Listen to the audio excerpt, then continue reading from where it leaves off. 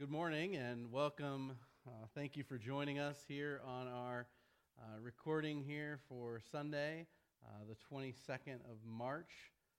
Because of the coronavirus and all that's going on around that, we've decided to do a live feed of the service rather than meet together as a church. But hopefully, as we all gather in our homes, as we open the Bible together, as we seek to be instructed in God's Word, as we pray together, even as we maybe sing some of the songs that were on our song list for this Sunday, that we will together as a church enter the throne room of God, come before His courts with singing and with a joyful noise and with open hearts and a desire to please Him. Also, we want to take an opportunity this morning to just pray for our nation, pray for those who have been affected by this virus, pray for their families, especially the families of those who have passed away because of this virus. So would you join me as we begin in prayer? Father, we come and we thank you so much for the opportunity to meet as a church in this technological age with this virus that is going on, and even with the limitations and even with the constraints, you still are gracious to us and allowing us to meet in this way. We pray that you would use our time in your word to encourage, to strengthen our hearts, to cause us to not live motivated by fear, overwhelmed by fear of what's going on around us, but with great trust in you. Lord, we pray as we open our Bibles this morning that you would use your word as a lamp unto our feet and a light unto our path to guide us through this time. Lord, we do not pray only for us, but we pray for other churches around our nation and around the world who are having to change the way they do things because of this great threat. Lord, we also want to pray for our nation, give wisdom to those in government, to those in our health care. Allow them to know the best course that we might take to reduce the amount of fatalities in regards to this virus. Also, we ask that you would continue to give wisdom to those locally, local doctors, local nurses, even those from our congregation, as they seek to minister to others, that you would just give wisdom and grace there. Protect them as they seek to care for those who may have been infected. We do pray for those who are infected that they would not lose heart. We pray that even as their questions might be racing through their mind, that you would bring into their life people that would be able to give them your comfort and your hope. And then we pray for the families who have lost individuals, both here in the United States and around the world. Lord, we just ask that you would, again, bring people into their lives to help them to understand death and help them to understand the hope of eternal life that only comes through your Son, Jesus Christ. We pray that our mission work here in Joliet would be effective even during this time, and also the mission work of those around the world. Give grace to us today. We pray this in Jesus' name. Amen. All right, well, we're going to take our Bibles and turn to Colossians chapter 1. And we're going back to our study here in Colossians, and it's a call to live all of life in thankfulness to God. And so here in Paul's letter, as he writes to the Colossians, they're going through a lot too in the Roman Empire as a city that's kind of in decline a bit, and yet still seeking to influence society with the gospel, with Christ. The church here in Colossians is Paul's desire to see them grow and demonstrate grace and hope and truth to them. And as we read in the very first verse, Paul, the apostle of Jesus Christ, by the will of God, and Timothy, our brother, to the saints and faithful brothers in Christ at Colossae, grace to you and peace from God our Father. And definitely something, they needed to hear, grace and peace, and something definitely we need to hear as well, grace and peace from God. And so today we're going to be looking at verse 14 of chapter 1. So just one verse. So if you can open up your Bibles there and follow along as I read. Verse 14 says, "In whom we have redemption, the forgiveness of sins." This morning, my main point is this. You are to live in thankfulness to God because He redeemed and forgave you. You are to live in thankfulness to God because He redeemed and forgave you. 2 weeks ago, we looked at Colossians, and we looked at the verse right before this, and it flows right into us, that God has delivered us from the domain of darkness and transferred us into the kingdom of His beloved Son. And really, this is a continuation of that thought then, as we've become a part of that kingdom where Jesus rules and reigns over His people, over His kingdom.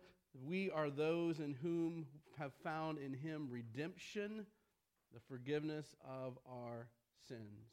And so we're going to start with a number of questions as always, and the first one is, what is redemption?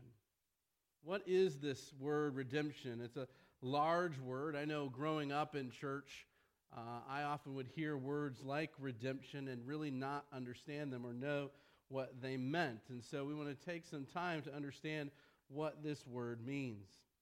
Wayne Grudem writes in his systematic theology, Christ's saving work viewed as an act of buying back sinners out of their bondage to sin and to Satan through the payment of a ransom. Let me read that one more time. Christ's saving work viewed as an act of buying back sinners out of their bondage to sin and to Satan through the payment of a ransom. Here we see that Christ's saving work is being viewed as in a certain way. It's a certain aspect, it's a certain picture of how to understand or explain the work that Christ has done for us. And as we think of things like redemption and the last phrase in there, this payment of a ransom, maybe we think about kidnapping and the payment of a ransom there, or we could think of a pawn shop where you take something of great value and you sell it to a pawnbroker in order to get some money, and they will hold it for a certain amount of time so that you might come back and buy it back. We might think of something like slavery or indentured service. We could even think of commerce, where someone buys something and that becomes their own personal property. They own it. They have bought it for themselves. In Scripture, we find that redemption is used quite often.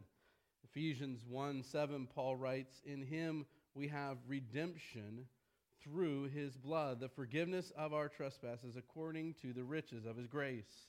In Romans 3:23 and 24, we read, "For all have sinned and fall short of the glory of God and are justified by His grace as a gift through the redemption that is in Christ Jesus, whom God put forth as a propitiation by His blood, to be received by faith.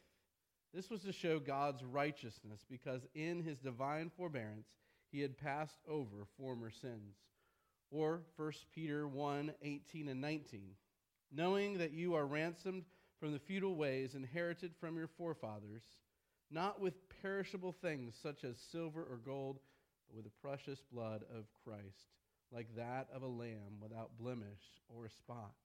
In each of these, we can see how it is referring to the saving work of Jesus Christ, that He has this role that He plays in ransoming His people back from their sin and from Satan. The second question we're going to ask is, why redemption? Well, first of all, humanity is in bondage to the domain of darkness. The domain of darkness, as we talked about a couple weeks ago, was the domain of sin, the domain of Satan, and the domain of eternal death. That sin within us is this darkness, and God is light, and in Him there is no darkness. That Satan is the prince of the power of the air over this dark world that seeks to be hostile towards God and His kingdom. That ultimately darkness comes in eternal death, where we are separated from God for an eternity. And humanity is in this kind of bondage, as we see in verse 13. We had to be delivered from the domain of darkness because we were in bondage to it. But then I had to ask, who sold humanity into bondage? I mean, how did we get to this place of bondage? Well, as we look in Scripture, God did not sell us into bondage. Satan actually doesn't sell us into bondage either. Sin does not even sell us into bondage. Death does not even sell us into bondage. Rather, what we find is that humanity itself sold itself into bondage. And that's really where a lot of the things we normally think of break down. You know, when we go to a pawn shop, we are pawning something of value. So if I were to pawn my ring here, you know, the ring would be representative of humanity being sold off and therefore needing to be bought back. And I'm the one doing the selling. But when we come to Scripture, what we find is that humanity itself sells itself into bondage. We see that Adam and Eve, when given the choice to live according to God's ways or to do what they wanted themselves, they chose to sin.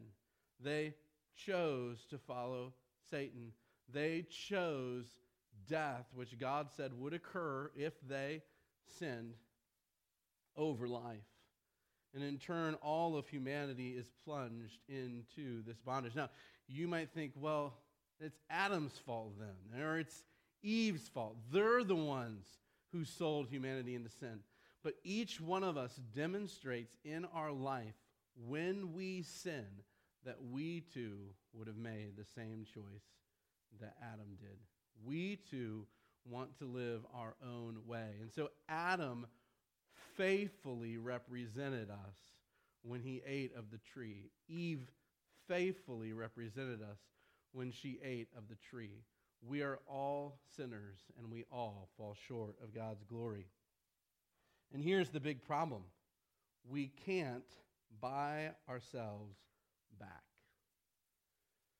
Apart from God's work, we don't even want to buy ourselves back. We willingly choose to sin because sin is actually what we desire. And God, in his justice, in his responsibility as creator, he created us. We've rebelled against him. And taking responsibility for us, what does he do?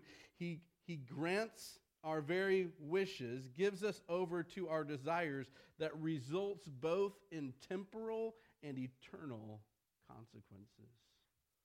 That there is death in this life, and we will all die physically. But not only that, we face a numerous amount of consequences for our sins every day. Broken relationships would be one of them. A loss of employment because we're dishonest or something like that would be another.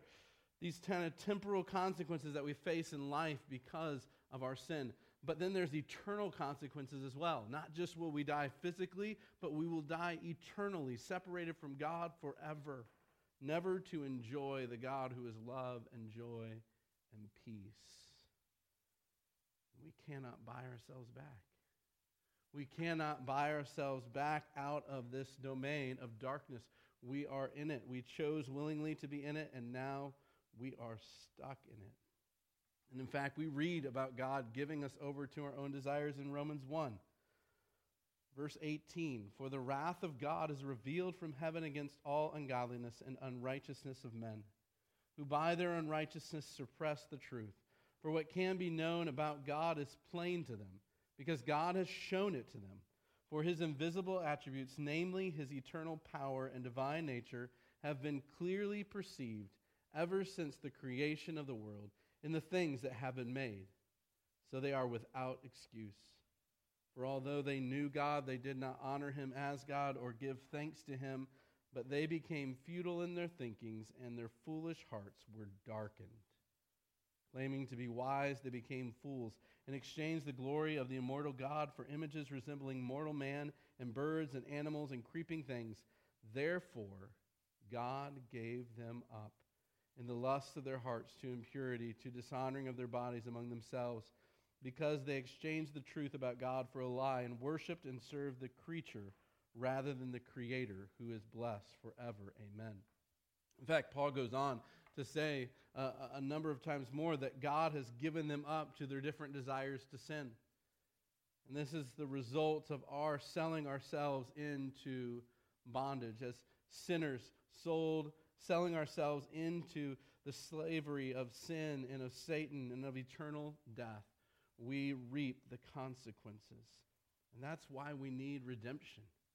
We need to be bought back. But again, the big problem is we cannot buy ourselves back. So just to the third question, who needs to be redeemed? Well, maybe you feel like in the second question, I've kind of answered that, but I just want to be really clear about who needs to be redeemed. First, letter A there, everyone under the domain of darkness needs to be redeemed. And the fact is, none of us are better off than anyone else in this regard. All of humanity is under the domain of darkness. Now, some have great benefits like a Christian home or a church that faithfully preaches God's word, interactions with other Christians, and even the Bible in their language that's readily available for them to read. Yet with all of these advantages, each human being starts life in the domain of darkness. Therefore, each and every human being needs redemption. You need to be bought back. You need to be brought out of this domain of darkness. Now, maybe you don't even know it. Maybe you think that you're serving on the good side.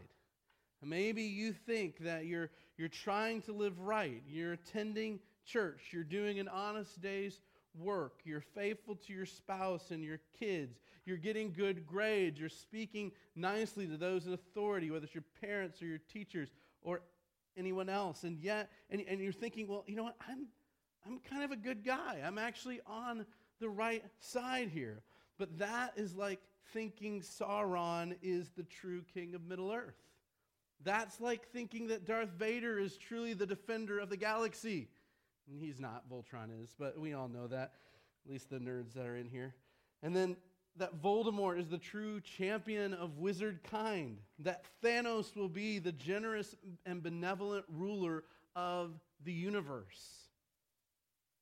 If we think we don't need redemption, if we think we're already on the right side, apart from Jesus Christ, apart from a work of God, then we've got the story of humanity all backwards.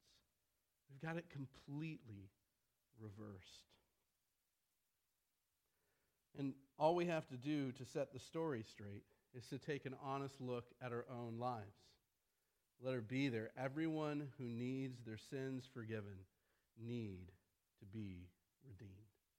We just have to look at our own lives and see how our lives are riddled with sin. Have we ever lied, stolen, cheated? Have we lusted after someone else? Have we taken advantage of other people? Have we lived selfishly? Ultimately, the law of God ascribes the first commandment and the second commandment as this, that we would love the Lord our God with all our heart, all our mind, all our strength, and love our neighbor as ourselves. And that is a tall order. And to fall short in anything, in any way of loving God with everything that we have and loving someone else, and living selfishly and lying, cheating, stealing, whatever, any falling short in any one area breaks the very law of God and declares us to be truly sinners. And it's not just that we've broken one, but that we've broken his law many, many, many times. That we are radically sinful to our very core. Every part is tainted with sin. And anyone who needs their sins forgiven needs to be redeemed. They need to be bought back. I mean, you may think you have a good life. You may think you're living a good life. But apart from the redemption that Jesus Christ brings, you are still in the domain of darkness, and your future is an eternity of darkness separated from God. Our fourth question from our text here is, who then redeems? As we've looked at this word of redemption and what it is and why we need it and who needs it, now we look at who redeems. And we see here, letter A, these first two words in our verse, in whom. And that is a reference to the last verse where it ends with the kingdom of his beloved Son. That God has transferred us into the kingdom of his beloved Son, in whom, in him, in Jesus, this beloved Son of God, sent to us by God the Father, given to us as a gift so that he might what? Redeem us. It is Jesus Christ who brings redemption. He is the agent of our salvation, the one who has come to bring about this buying back of God's people. Not only is he the agent of our salvation, but he's also the instrument of God for our deliverance. When all was lost, because every weapon we have used and every strategy we have tried has failed to redeem us, to buy us back from sin and Satan and eternal death, God sent his Son. In fact, we read that in Isaiah 59. It says here, God saw that there was no man and wondered that there was no one to intercede. Basically, what the prophet Isaiah here, as he quotes God's words to his people, he's saying God looked to find someone who would stand and intercede between him and humanity, and there was no one. That's why Paul writes, there's none who does good. No, not one. There's none who seeks after God. And he goes on to say, then his own arm, God's own arm, brought him salvation, and his righteousness upheld him. He put on righteousness as a breastplate and a helmet of salvation on his head. He put on garments of vengeance for clothing and wrapped himself in zeal as a cloak. And according to their deeds, so he will repay wrath to his adversaries, repayment to his enemies. To the coastlands he will render repayment. So they shall fear the name of the Lord from the west, and his glory from the rising of the sun. For he will come like a rushing stream, which the wind of the Lord drives. And then notice this, verse 20. And he will redeem his people, and a redeemer will come to Zion, to those in Jacob who turn from transgression, declares the Lord. When there was no one save humanity because we could not redeem ourselves. We could not buy ourselves back. God sent his Son, Jesus Christ, the Redeemer, to us. And we see that this Redeemer comes and fulfills these three roles that have been promised and that have been foreshadowed throughout the Old Testament and throughout human history. Jesus comes as the true prophet. Jesus completely revealed the will of God for our redemption and to put an end to all prophecies and to all revelations by this completed revelation that our salvation is found in Jesus alone. That he is the light who has come to be the life of men. Jesus also fulfilled the role as priest. Jesus was the true priest. And Jesus presents himself before God in order to intercede on our behalf for God's favor. And he is the means of obtaining the grace of God and of appeasing God's anger by offering himself as an agreeable sacrifice to God. And now, this is the one that we would often think of when we think about redemption. That as prophet, he proclaims to us where true redemption is, but as priest, he accomplishes our redemption. He gives himself as the Lamb of God who takes away the sins of the world. And in offering himself as an agreeable sacrifice to God, he is able to redeem us, to buy us back. But not only that, Jesus is also the true King. And we looked at this a couple weeks ago when we looked at the fact that we've been transferred into the kingdom of his beloved Son, that this is the kingdom in which Jesus rules. And we know that Jesus brings righteousness and life as he governs us by his word and his Spirit. He keeps and upholds the redemption which he has acquired for us. This is the power that Jesus wields as king. And this is here and now. This is the spiritual kingdom that exists right now. That kingdom has already come, and now it has a further fulfillment yet to come. But as we wait for that further fulfillment, we need to understand that the gifts, the benefits, that the blessings, that the advantages that come from being a part of the kingdom of his beloved Son are also here now as he reigns spiritually, giving righteousness and life to us through his word and through his Spirit, upholding us by his kingly power. Jesus is the one who redeems us. If we put our hope in anything else and in anyone else, we will not find redemption. And in turn, if verse 14 is not true of us, if we are not finding our redemption in Jesus Christ, then in turn, what is also true, that if we have not been redeemed by the beloved Son, then God the Father has not yet delivered us from the domain of darkness and transferred us into the kingdom of his beloved Son. That it is redemption, this buying back, so that we come out of darkness into light, come out of this domain of darkness into the kingdom of Jesus Christ. That's what we need, that this buying back of us, and we can't do it ourselves, and no one else can accomplish it for us except for Jesus Christ. Which leads us to question number 5. Why is this redemption then linked to the forgiveness of sin? And it's gloriously good that it's linked to the forgiveness of sin. In redemption, we see that we are made right with God. We are brought into this bought back into a right relationship with him. We are bought back so that we might exist in his family, a part of him, so that in being redeemed, we can be justified and sanctified, adopted into his family, and now we can live in the full blessing of being a part of God's family. Without the redemption, there's not even a possibility of forgiveness.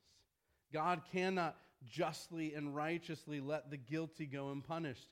Instead, what do we have? Jesus bearing our punishment, paying the price for our freedom from darkness. Redemption makes us God's people again.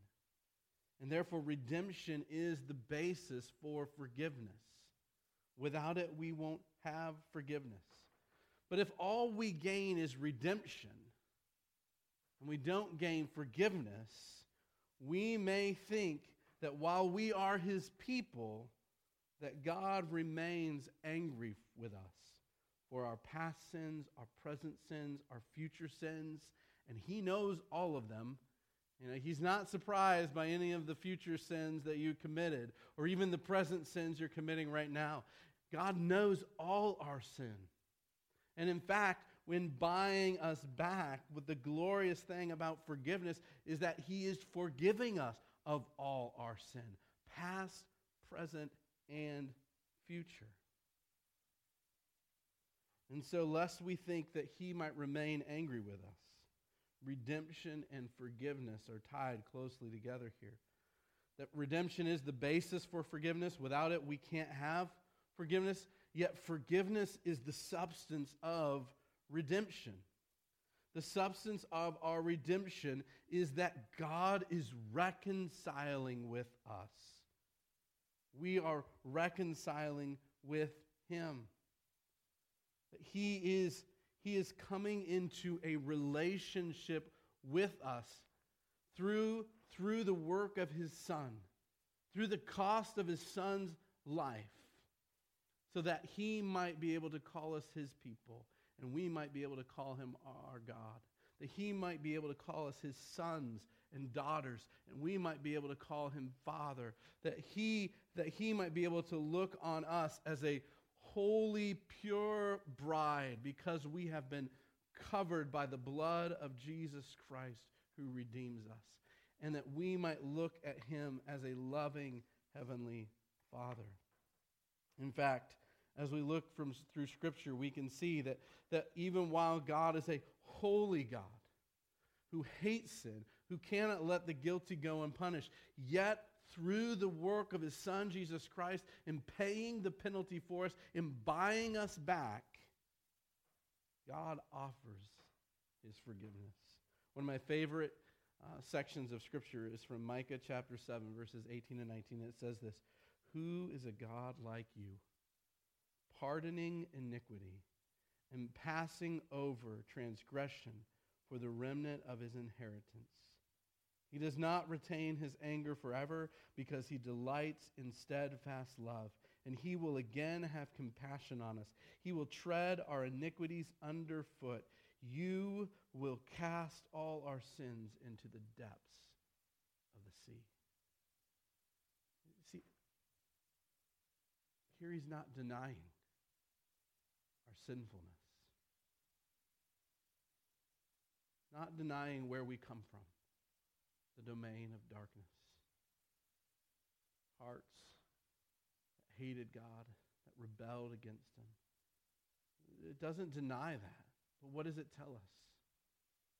That when we are bought back by God, when we are brought back into a relationship with him through the work of Jesus Christ, as we put our faith and trust in him, as we looked at in verse 4, "Since we heard of your faith in Jesus Christ." When that happens, we find forgiveness. We don't find a God who's kind of ticked at us a little bit because we had gone out of line. We find a God who is graciously forgiven. And not only that, it says he will tread our iniquities underfoot. He will throw them down and he will trample on them. But not only that, it says he will cast our sin into the depths of the sea. Not denying that they exist, but no longer allowing them to break our relationship with him. That's what comes about when we are bought back by the blood of Jesus Christ. Forgiveness of sin. But not only that, listen to what the psalmist says in Psalm 103, 10 through 12. "He does not deal with us according to our sin, nor repay us according to our iniquities. For as high as the heavens are above the earth, so great is his steadfast love to those who fear him. As far as the east is from the west, so far does he remove our transgressions from us." When God redeems us and the forgiveness of sin occurs, he removes those transgressions as far as the east is from the west. That's to say, as far as possible. As far as it could possibly be removed. God removes that as a hindrance in our relationship with him. Or Psalm 32, "Blessed is the one whose transgression is forgiven, whose sin is covered. Blessed is the man against whom the Lord counts no iniquity, and in whose spirit there is no deceit." Again, he's not denying the fact that we're sinners, that we need a covering. We need the blood of Jesus Christ. But blessed is the one who through that covering finds forgiveness of their sins. This is the hope that God grants to us. This is what Paul is wanting to point this church in Colossae to, where they can find both grace and peace from God. It's from being delivered out of the domain of darkness. It's being transferred into the kingdom of the beloved Son, because Jesus redeems us and forgives us of all our sins. So we look at question, or our comment at number 6. How do we connect this to everyday life?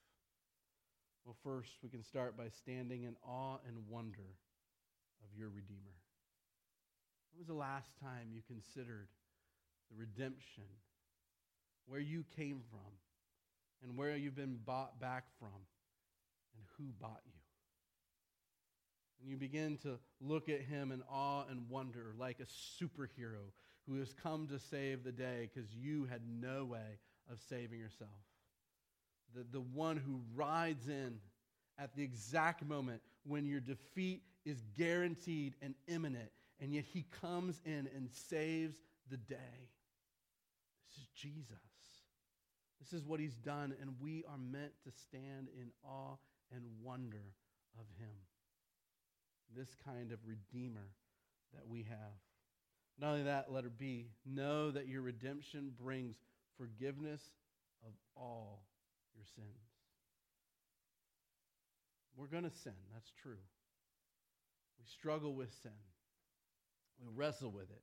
And as you're confined to your home with a bunch of other people maybe, you're going to probably sin. That's just something that happens when you're all enclosed together. You got a bunch of sinners sinning against each other. But here's what this text is seeking to convey to you, that if you have been redeemed by Jesus Christ, those sins need not hinder your relationship with God.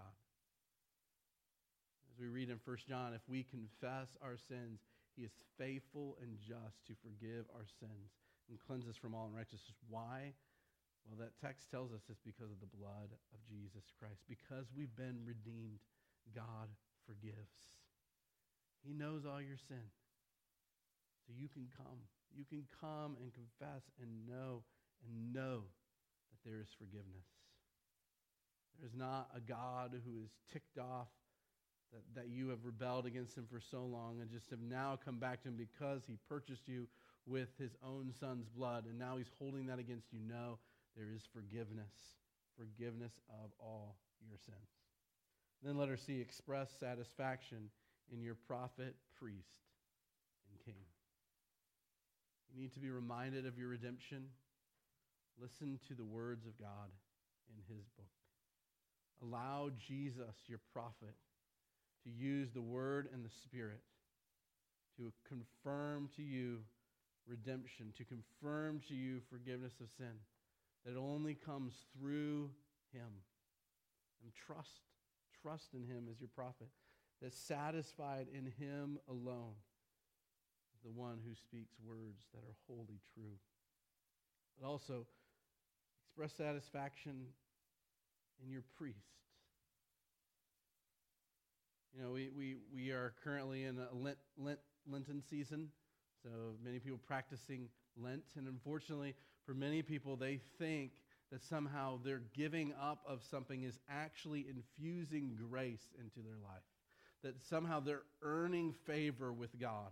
But we have one high priest, and we have one sacrifice, and that's Jesus Christ, that he died once for all, the righteous for the unrighteous. And we're not meant to find our satisfaction in any other sacrifice. Now, God may call us to give up certain things. God may call us to live sacrificially, but that's not to earn his favor. That's just to follow him as our leader, which leads us to being satisfied with him as king.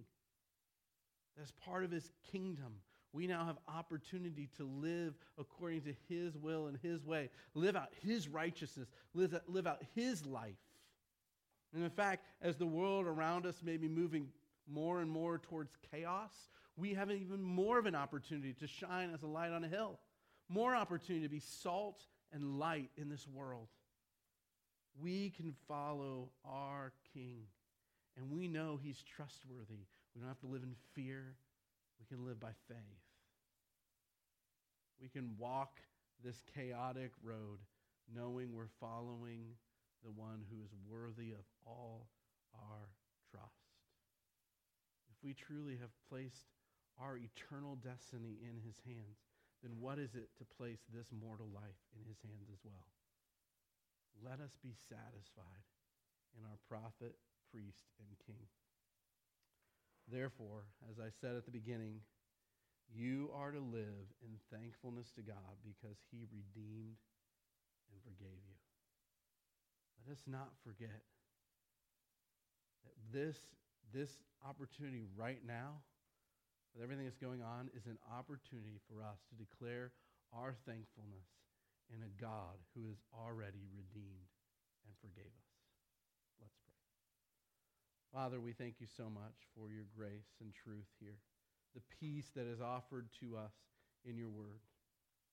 Lord, we thank you for your use of the Apostle Paul in writing this so that we might think again about the redemption that comes to us in Jesus Christ and how glorious a Redeemer he is. that we would not miss our need, desperate need for redemption. Lord, and if there's anyone watching this right now, Lord, that needs to be redeemed, that has not yet put their faith and trust in Jesus Christ, Lord, may you direct them to Jesus Christ through your word. Or may you direct them to contact us so that we might encourage them and help them in understanding the gospel clearly, and that their faith might be in your Son, Jesus Christ, alone. Lord, we thank you for the forgiveness of sins. As a people who do not deserve to be bought back. More than that, do not to be bought back in such a way that we're reconciled so that there's nothing you're holding against us.